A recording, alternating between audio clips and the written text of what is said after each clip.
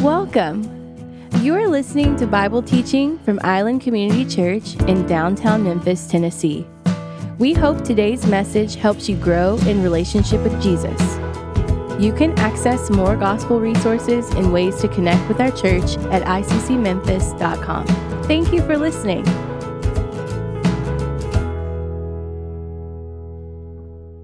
Good morning, church.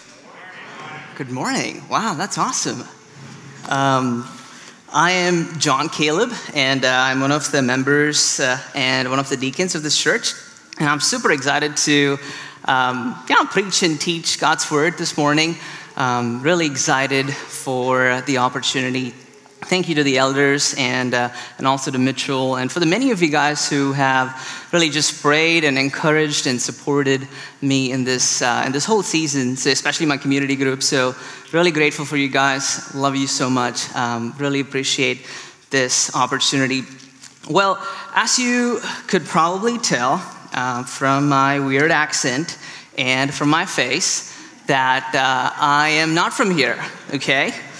And that should not be a surprise to you. I'm from India originally, and I moved from the city called Chennai, which is right on the Indian Ocean, right at the edge of the Indian Ocean, and relatively very close to the equator.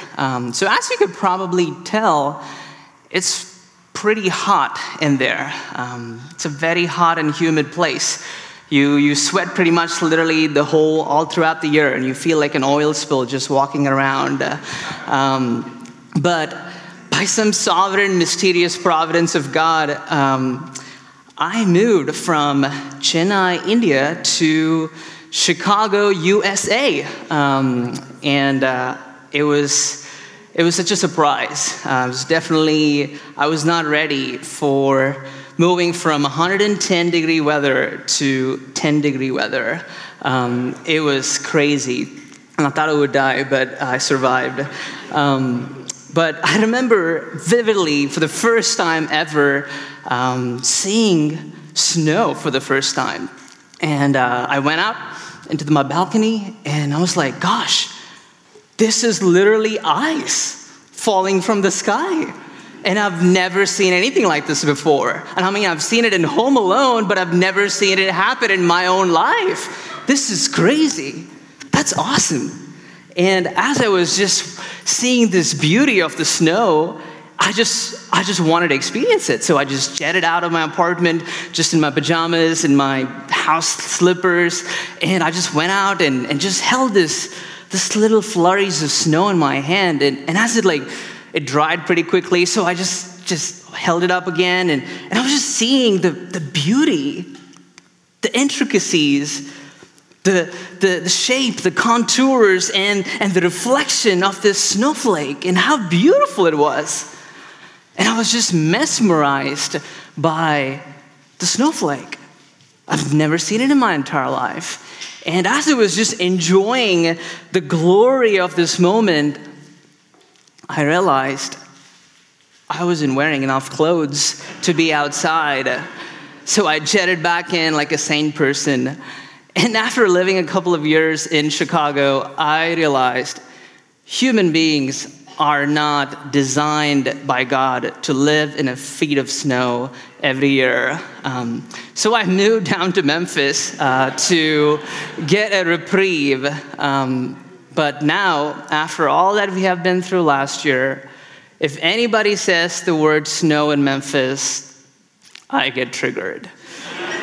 I'm a millennial, I get triggered easily, but still, if anybody says the word snow, it's bad, it's going down. I don't want to go another day without power or food or groceries or water, or most importantly, toilet paper. That was crazy, guys. But isn't that so interesting that how something that captured my attention, that captured my fascination so much, that was just so awe-evoking and just inspiring in my heart. This mic keeps dropping all the time. My ears are too big, I guess. But anyways, that's an Elf ear. My wife loves the movie Elf. But anyways, so as something that really just captured the attention of my heart, almost turned into a sense of trigger. Something that was awe-evoking. Gradually, but surely, became something that filled my heart with apathy and disregard and even dread. It might be a silly illustration, but isn't that so true for when we think about this Christmas season? Remember the days when you were really just excited and just your hearts were filled with anticipation for Christmas? The gifts, the smells, the food, the decorations. But somehow down the line, we have somehow lost the wonder and the anticipation and the joy and the beauty and the glory of the season. And I don't know where you are, but I have to confess that this season particularly has been really busy. Calendars are really full with dinners and activities and events and decorations and so many things going on. And I've felt a little bit tired, maybe even numb, and kind of dull in my own heart. So if that's even you, I just want to create some space before we go into God's Word, just for us to spend some time alone with the Lord, and just honestly, openly, to go before Him and say, Lord, this is how I feel. And just invite Him into your presence. So maybe let's take 30 seconds and I'll pray us in after that. Why don't we just create an altar wherever you are, maybe remove some distractions around you, and just ask the Lord to really speak to you, to maybe reawaken some of the lost wonder.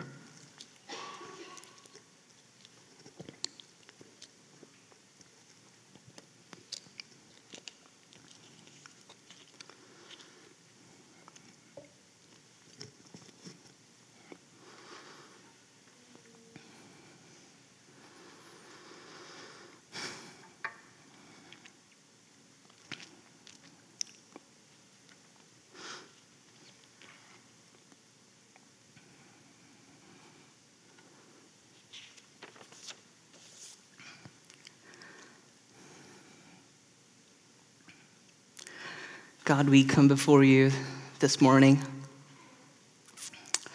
In many ways, we feel tired, God.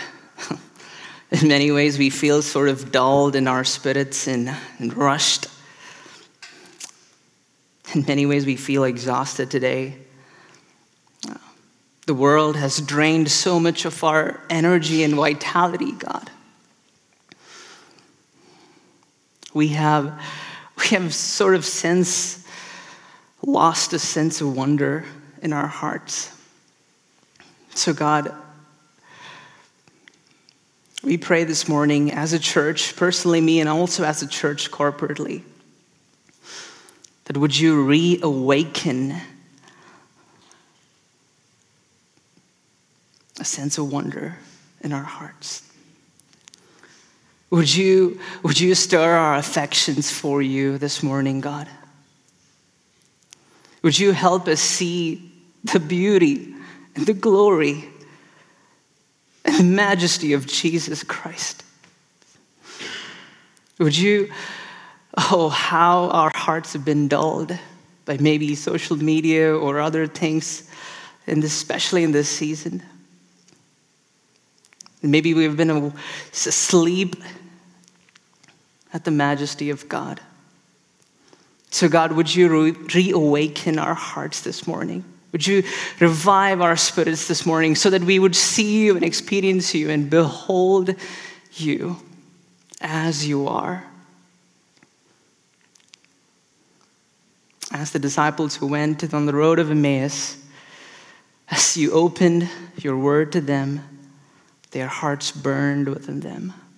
So God, this morning, would you help us in that way so that our hearts would also burn for you.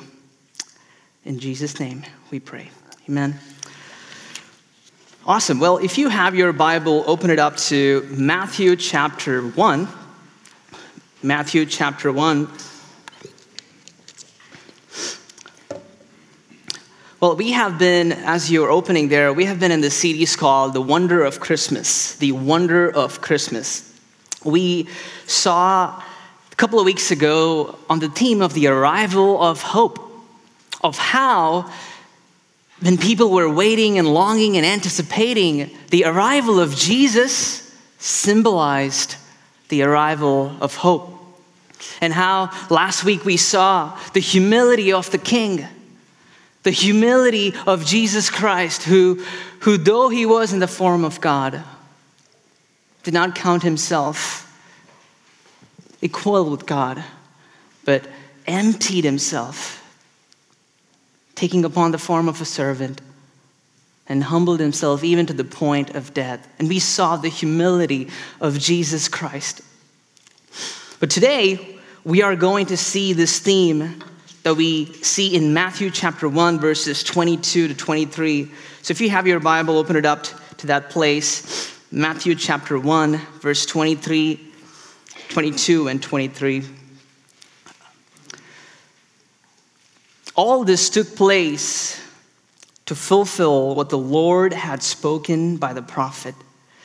Behold, the virgin shall conceive and bear a son, and they shall call his name Emmanuel, which means God with us. Emmanuel, which means God with us. So this morning, we are going to be camping out on the theme that is God, Emmanuel, who is with us. Matthew here is quoting from Isaiah chapter 7, that God himself would give a sign, and he would be called Emmanuel, God with us. And we even see that this is the essence of Christmas. There would be no Christmas if there was no God with us. If there was no Emmanuel, there would be no Christmas at all. So this is the fundamental core aspect of Christmas, that God became man and he dwelt among us. Emmanuel. So this morning, we're just going to be camping out on these three words. God with us. You're probably thinking this should be over pretty soon, but you're wrong. I was trained by Barrett. But sorry, Barrett, I love you. So just 3 points, guys. So type A's, breathe. Jesus is God with, and Jesus is God with us. Jesus is God who is with.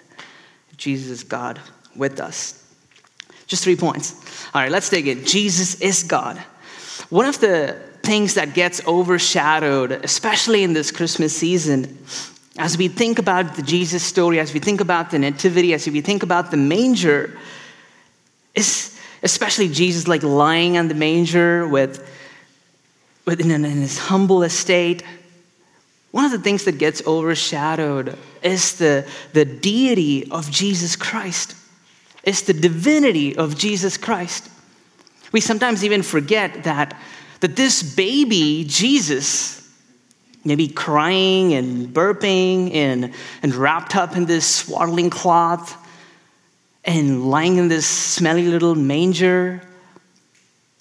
We sometimes forget that this baby, Jesus, was still God, was still the co-eternal God, was still the second person of the Trinity. We sometimes forget the fact that when we see the lowliness of Jesus lying on the manger, we forget the majesty of Jesus, that he is still divine and he is still God, that he's still the eternal, self-existent God. And that's why when you just even look at the Gospels, just understanding how each author has introduced Jesus, It's just fascinating to me when I was preparing for this, when you just see how Matthew and Luke introduce Jesus. Matthew centers the identity of Jesus' birth on the genealogy. He says, okay, this is the genealogy of Christ, and and Jesus was born. And then Luke, when you see, he centers the identity of Jesus' birth geographically. He said, on this day, the angel Gabriel came to the city of Galilee called Nazareth. And then he goes on to say the story of Jesus. So though Matthew and Luke center the birth of Jesus both geographically and genealogically, we see the book of John. How does John start his book? In the beginning was the Word, and the Word was with God, and the Word was God. He was in the beginning with God.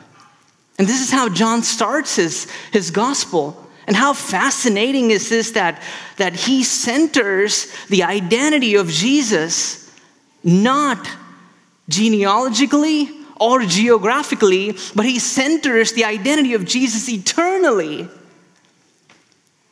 That Jesus existed even before the beginning of time. In the beginning was the Word. He existed. The self-existent God. There was a time where you and I were not, guys. There was a time where the planets and the galaxies and all the mountains and everything was not. And there was a time when even time was not. But there was never a time when Jesus was not. There was never, ever a time that Jesus was not. Jesus Christ is the divine Lord God of the universe. And that's why we see in Isaiah chapter 9, we see, for to us a child is born. For to us a son is given. The Son is given. The Son was not born. The Son eternally existed, and he was given to us on Christmas Day. Praise God that he is this divine God. Divinity by definition cannot be birthed. Divinity by definition is eternal. So Jesus Christ, the eternal Son of God, came to us on Christmas Day. And that's why we see Paul saying in Colossians chapter 2, for in him the whole fullness of deity dwells bodily. For in him the whole fullness, nothing lacking divine. Jesus did not become a man by subtracting divinity. He became a man by adding humanity. Jesus, the whole fullness of deity was in him. That's why he says, dwells bodily. Oh, I love the word bodily. He dwells bodily, fully God, fully man. And yes, truly God, truly man. And yes, we of course don't understand this. It is hard for our brains to grasp the wonder and the beauty of this truth that Jesus, how could a baby lying in the manger be divine? Most times we often project our creaturely limitations and creaturely qualities on God himself. Sometimes we try to box God into our worldview. But that's not the point. The Bible rightly says this is a mystery. This is a mystery. If you see in 1 Timothy, the Bible calls it, we confess, this is a mystery that God was manifested in flesh. So instead of trying to project our creaturely attributes to God, why don't we just receive God as he has revealed us himself? So this Christmas, when you remember When you think about this lowly Jesus lying in the manger, do not forget that he was still divine. So as we try to wrap our heads around it, this should evoke us to worshiping him.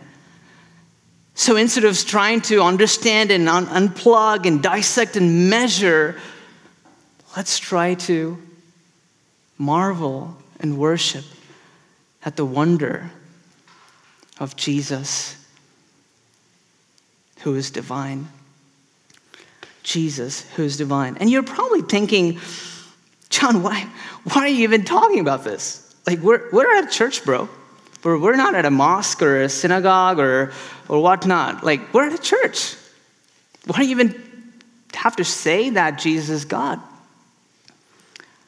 Well, we're in the deep south. Like, we're in Memphis, Tennessee, right? Like, we get our number plates with "In God We Trust." Like, so we're in the south, bro. We know that Jesus is God. But before you move past that very quickly, I want to show you something, a survey that was done recently, actually this year, among all Americans. This is a survey done by Ligonier Ministries, and you can go up online and you look at it.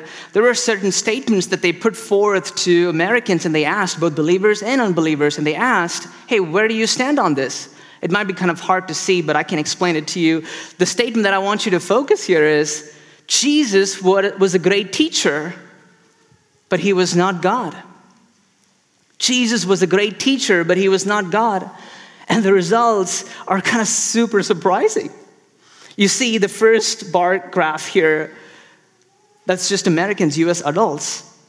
You see 53% of people in this side of the chart agree that Jesus was a teacher and not God. So majority of Americans actually believe that Jesus was just a teacher and not God. That's okay. But the bar chart below, I just filtered it to just evangelicals. It's you and me, churchgoers, who believe in the core doctrines of the faith. 43% of evangelicals believe that Jesus was a teacher and not God. 43%. That's 4 out of 10 who have a distorted view of the divinity of Jesus. Let me flip that around and ask you, who do you believe Jesus is this Christmas? Who do you think Jesus is this Christmas? Maybe you think he's a good person. He had some nice things to say. Maybe even you think he's a good teacher. He had a lot of good moral principles to share. Maybe even you think he was a great prophet who spoke a lot of things about God. Or maybe even you think he was a great revolutionary who fought social or political change. Who is Jesus to you this Christmas? Who we need this Christmas is not a great teacher. Who we need this Christmas is not a great prophet. Who we need this Christmas is not a great revolutionary.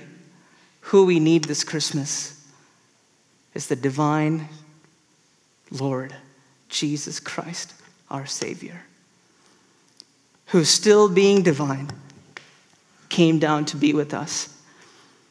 We need God himself. And that's why who we celebrate this Christmas is neither a great teacher nor a great prophet. Who we celebrate this Christmas is God himself, Jesus Christ. Who are you worshiping today? Maybe you know, John, I'm a Christian. I worship Jesus. But who are you functionally worshiping today? When you live out your daily life, who are you actually worshiping? Maybe it's your image, maybe it's your status, maybe it's your career or spouse or whatever it could be. Who are we worshiping this Christmas?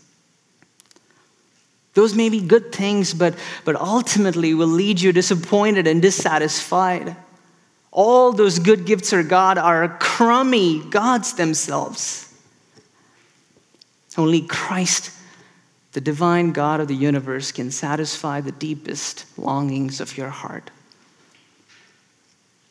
And that's why this Christmas we come and worship.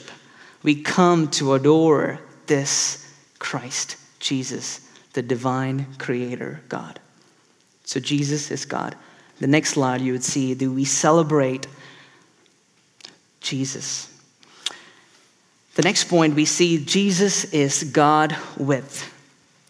Jesus is God with. And we see in this point that not only is Jesus the infinite, self-existent, independent, glorious God who was uncreated, the eternal Logos of God, he is, even though he is just this transcendent God of this universe, he still became man. He became this immanent God. A God who is not distant from us, a God who is not removed from us, a God who is not unapproachable to us. The immanence of God, a God whose very presence came to us. A God whose very presence is among us. And even if you see all throughout the Bible, you see God revealing his heart to you. God revealing his heart to be and dwell with mankind. We see literally right in the first pages of Scripture. We see in Genesis how God walks with Adam and Eve in the cool of the day. And he's fellowshipping with humanity. And he loves and he enjoys and he invites them into his presence. But then what happens? Sin enters, Adam and Eve rebel, and they are driven out of the garden from the very presence of God. And then what happens? Then God comes to Moses and he says, Moses, I want you to build a temple for me. I want you to build the tabernacle. I want to dwell with my people again. I want to be in their midst. And you see this picture where all the 12 tribes of Israel are camped all around the tabernacle, marking the presence of God. The Shekinah glory of God is with his people. But then what happens? Israel sin again. They rebel against God. They go after other nations, and the ark of God is captured. And we see the Ark of the Covenant, one of the most sacred places in Jewish history, is captured. And that's why Eli's daughter-in-law, when she gives birth and she says, Ichabod, the glory of the Lord has left Israel. One of the most tragic things in Israel's history, Ichabod.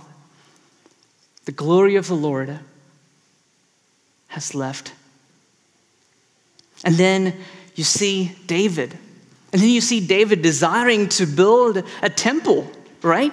But then God says, your hands have shed much blood, David. So your son, Solomon, will build a temple. And Solomon builds this magnificent temple. And he says, but will indeed God dwell on earth? Behold, heaven and the highest heaven cannot contain him. And Solomon builds this temple. And then later, soon, we see that Israel remained unfaithful. And we see Jesus, we see God in his presence depart from the temple.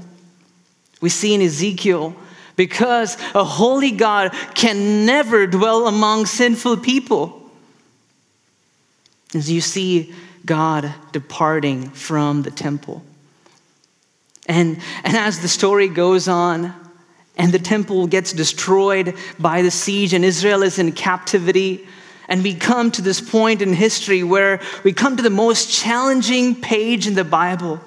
The most challenging page in the Bible is this page that divides the Old Testament and the New Testament. This page remarks 400 years of silence, 400 years of no voice of God, 400 years of no revelation from God. 400 years of church activity, but God was not there. This center page, 400 years of people longing. Has God forsaken us? Has God abandoned us? Has God forgotten us?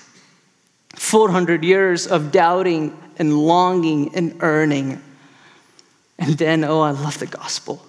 And then the first page, God intervenes again. And he says, behold, a virgin shall conceive. She shall bear a son. And they shall call him Emmanuel, God with us. And even more so beautifully, John puts it so beautifully, behold, and the Word became flesh and dwelt among us, and we have seen his glory. The Word became flesh and dwelt among us, and we have seen his glory. The Word became flesh. The Creator God, the God of the universe, the eternal Logos, became human without leaving any of his divinity.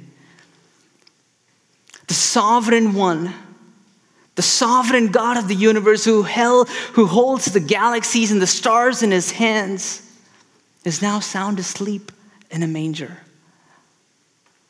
The eternal self-existent God, the uncreated creator, who cannot be constrained by time, matter, or space, is now 6 pounds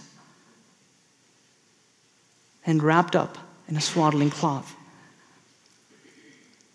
The Word became flesh and dwelt among us.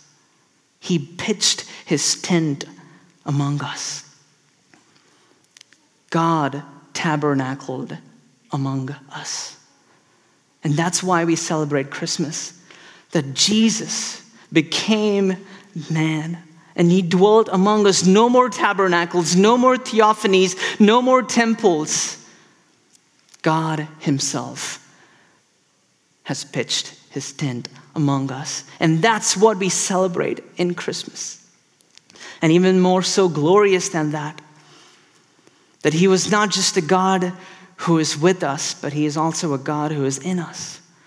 That he has given us his Holy Spirit to be in us, so that you and I are the temples of God. That you and I are the sanctuary of his Spirit. Oh, how glorious it is. It should make us wonder and worship him. That you and I, so sinful people, hold the Spirit of the Almighty God in us. Oh, what glorious truth. That God became flesh. I remember when I was a kid in India, and we used to go on vacations, and my mom and I, we took this trip to the northern part of India, to the northernmost part of India, at the foothills of the Himalayas. And when we did this trip, I was probably in my 6th, 7th grade. And as we did this trip, one thing in our itinerary was this huge temple. It was this huge temple on this mountain. And we had people from differing faiths in our group. So we said, yeah, sure, why not? But let's do it. So we took this whole trip up the mountain to go see this temple. And man, oh man, it was a hard trip. We, even in some places, we had to climb on horses. We rode on a horse to get up there. It was a tough hike. And so once we got up there, and we were kind of close, it was kind of evening time now, and we had pretty much hiked the whole day to go up to the temple. And we see, as we get closer to the temple, there's this huge line, and everything in me just dropped. I was like, oh no. And as we get closer to this temple, there were people, just throngs of people there, and And we just were able to see the temple, the God in the temple, just for probably 10, 15 seconds. And even after, like, from a 50 feet distance from the gate itself. So it was a very glanced view that we had of the idol that was in the temple. It was just for a few seconds, and I just felt, man, that's it? Like, all this trouble riding up the horses and falling down the mountain, like, that's it? This is it? And I just was so frustrated just coming down. And as I came down the mountain, I felt like saying, I said to myself, gosh, thank goodness my God is not at the top of a mountain. My God is not at the top of a mountain. As I was preparing for this message, God just brought this story to my mind that there is a God who is not at the top of the mountain. That there is a God who did not ask you to climb your way up to him. That there is a God who did not ask you to sweat your way up to him and earn your way up to him. That there is a God who came down the mountain for you and for me. And he emptied himself. And he took upon the form of a servant so that he might dwell with his people, so that he might be with his people, so that his presence can be visible to his people. So that you and I do not ever have to go up and earn our way to him. So that you and I don't have to see him from a 50 feet distance. So that you and I don't have to just have a 10-second glance. So that you and I can truly experience the intimate fellowship of the Holy Spirit. That you and I can fellowship, commune with God himself. There is a God who came down the mountain for you. That there is a God who left the glories of heaven so that there might be no more alienation, there might be no more enmity between you and God, so that there might be no more separation between you and God. How could a holy God dwell among sinful people? And this is the question, the big question of the Bible. The holy God came in the face of Jesus Christ, and he dwelt among us. He is not a God who is against us. He is not a God who is distant from us. He is not a God who is at the mountaintop, but he is the God who is with. He is a God who is with. And finally, I close with this point. Jesus is God with us. Jesus is God with us. Who did the announcement come to? Who did the announcement of Jesus' birth come to? You see, it came to the shepherds. It came to the shepherds, guys. Like, the shepherds were not like really classy folk, you know? The shepherds were kind of, they were out in the fields. Like, imagine with me. I don't know if you think about the Bible like this. Like, imagine with me. They were probably out in the field, like maybe cussing out each other, maybe even like smoking pot. I don't know. Like, I don't know what they were doing, but is that too much? I don't know. You can edit that out. But they were in the field watching their flock, and the good news of Jesus' birth came to them.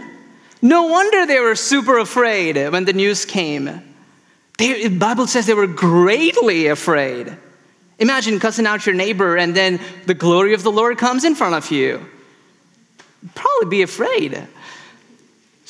The good news of Jesus' birth came to the shepherds, not the elites, not the billionaires, not to the king's palace, not to the priests, not to the pastors, but it came to the shepherds, lowly, profane, outcasts, inferior. Think about it. Nazareth, really? Nazareth? King of kings and Lord of lords? Even the Bible says, can anything good come out of Nazareth? Such a disreputable town. And the good news came to Nazareth. Mary, seriously? To carry the divine Son of God? So afraid? So anxious-ridden? Mary? And even Joseph, like he's a just man, but he was probably embarrassed and even ashamed to a degree that he wanted to put away Mary as his wife. The good news of Jesus came not to the elites, not to the rich, not to the super put together, but it came to the outcasts. It came to the unclean. It came to the profane. It came to the embarrassed. It came to the anxious ones. It came to you and me. The good news of Jesus came to you and me. No matter what your story is, guys, no matter what your background is, no matter what you've been through, no matter how messy and crummy your life has been, the good news of Jesus has come to you. Emmanuel has come to you. You and I are not beyond the grace of Jesus Christ. You and I have not outsinned the grace of Jesus Christ. And you are welcomed, and dare I say, even wanted in His presence. You are welcomed and wanted in His presence. As we live between the two Advents, one of my favorite verses, and I close with this, in Revelation 21, it says, and I heard a loud voice from the throne saying, behold, the dwelling place of God is with man. Next slide.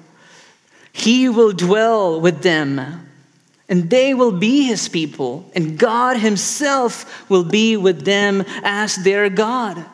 He will wipe away every tear from their eyes, and death shall be no more, neither shall there be mourning, nor crying, nor pain anymore, for the former things have passed away. And God indeed will dwell with man.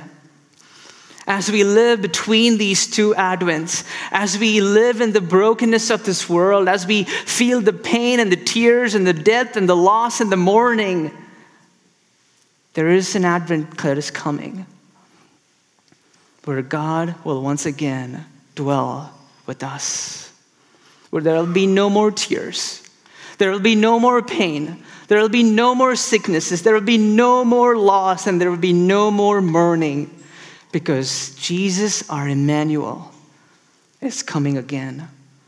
Because Jesus Christ, our God, is coming again, and we will be with Him, and we will see Him face to face.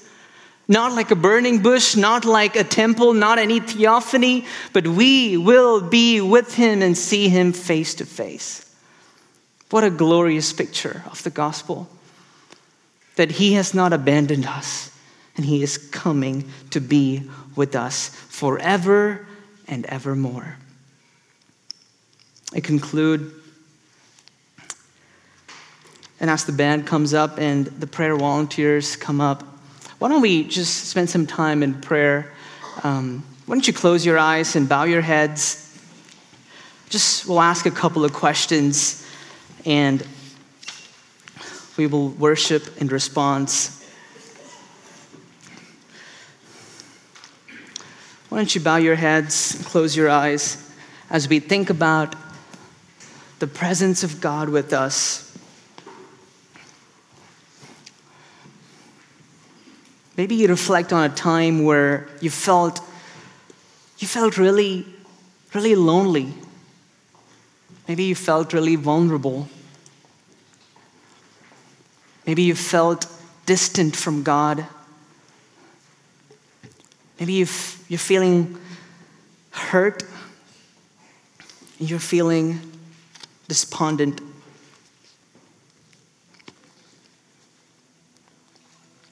And I don't know where your heart is this morning. And I want to let you know that you can invite the Emmanuel, God with us, into your presence. You can lean into his presence right now where you are. Maybe you're feeling guilty. He can meet you with his grace. Maybe you're feeling hurt. He can meet you with your comfort. Maybe you're feeling ashamed. He can surround you with his honor. Maybe you're feeling sick and just tired. He will cover you with his healing. He will cover you with his rest. Maybe you're feeling lonely. Well, the presence of God is with you. And maybe you're hearing this for the very first time. Maybe you're hearing this for the very first time and you have not surrendered to the divine King of Kings. What's stopping you from giving your life to him? What's holding you from experiencing the presence of God? Maybe you've been running to different idols. Maybe you've been running to work, career, achievements. But today there is an opportunity and an invitation for you to return back to the God who is with you.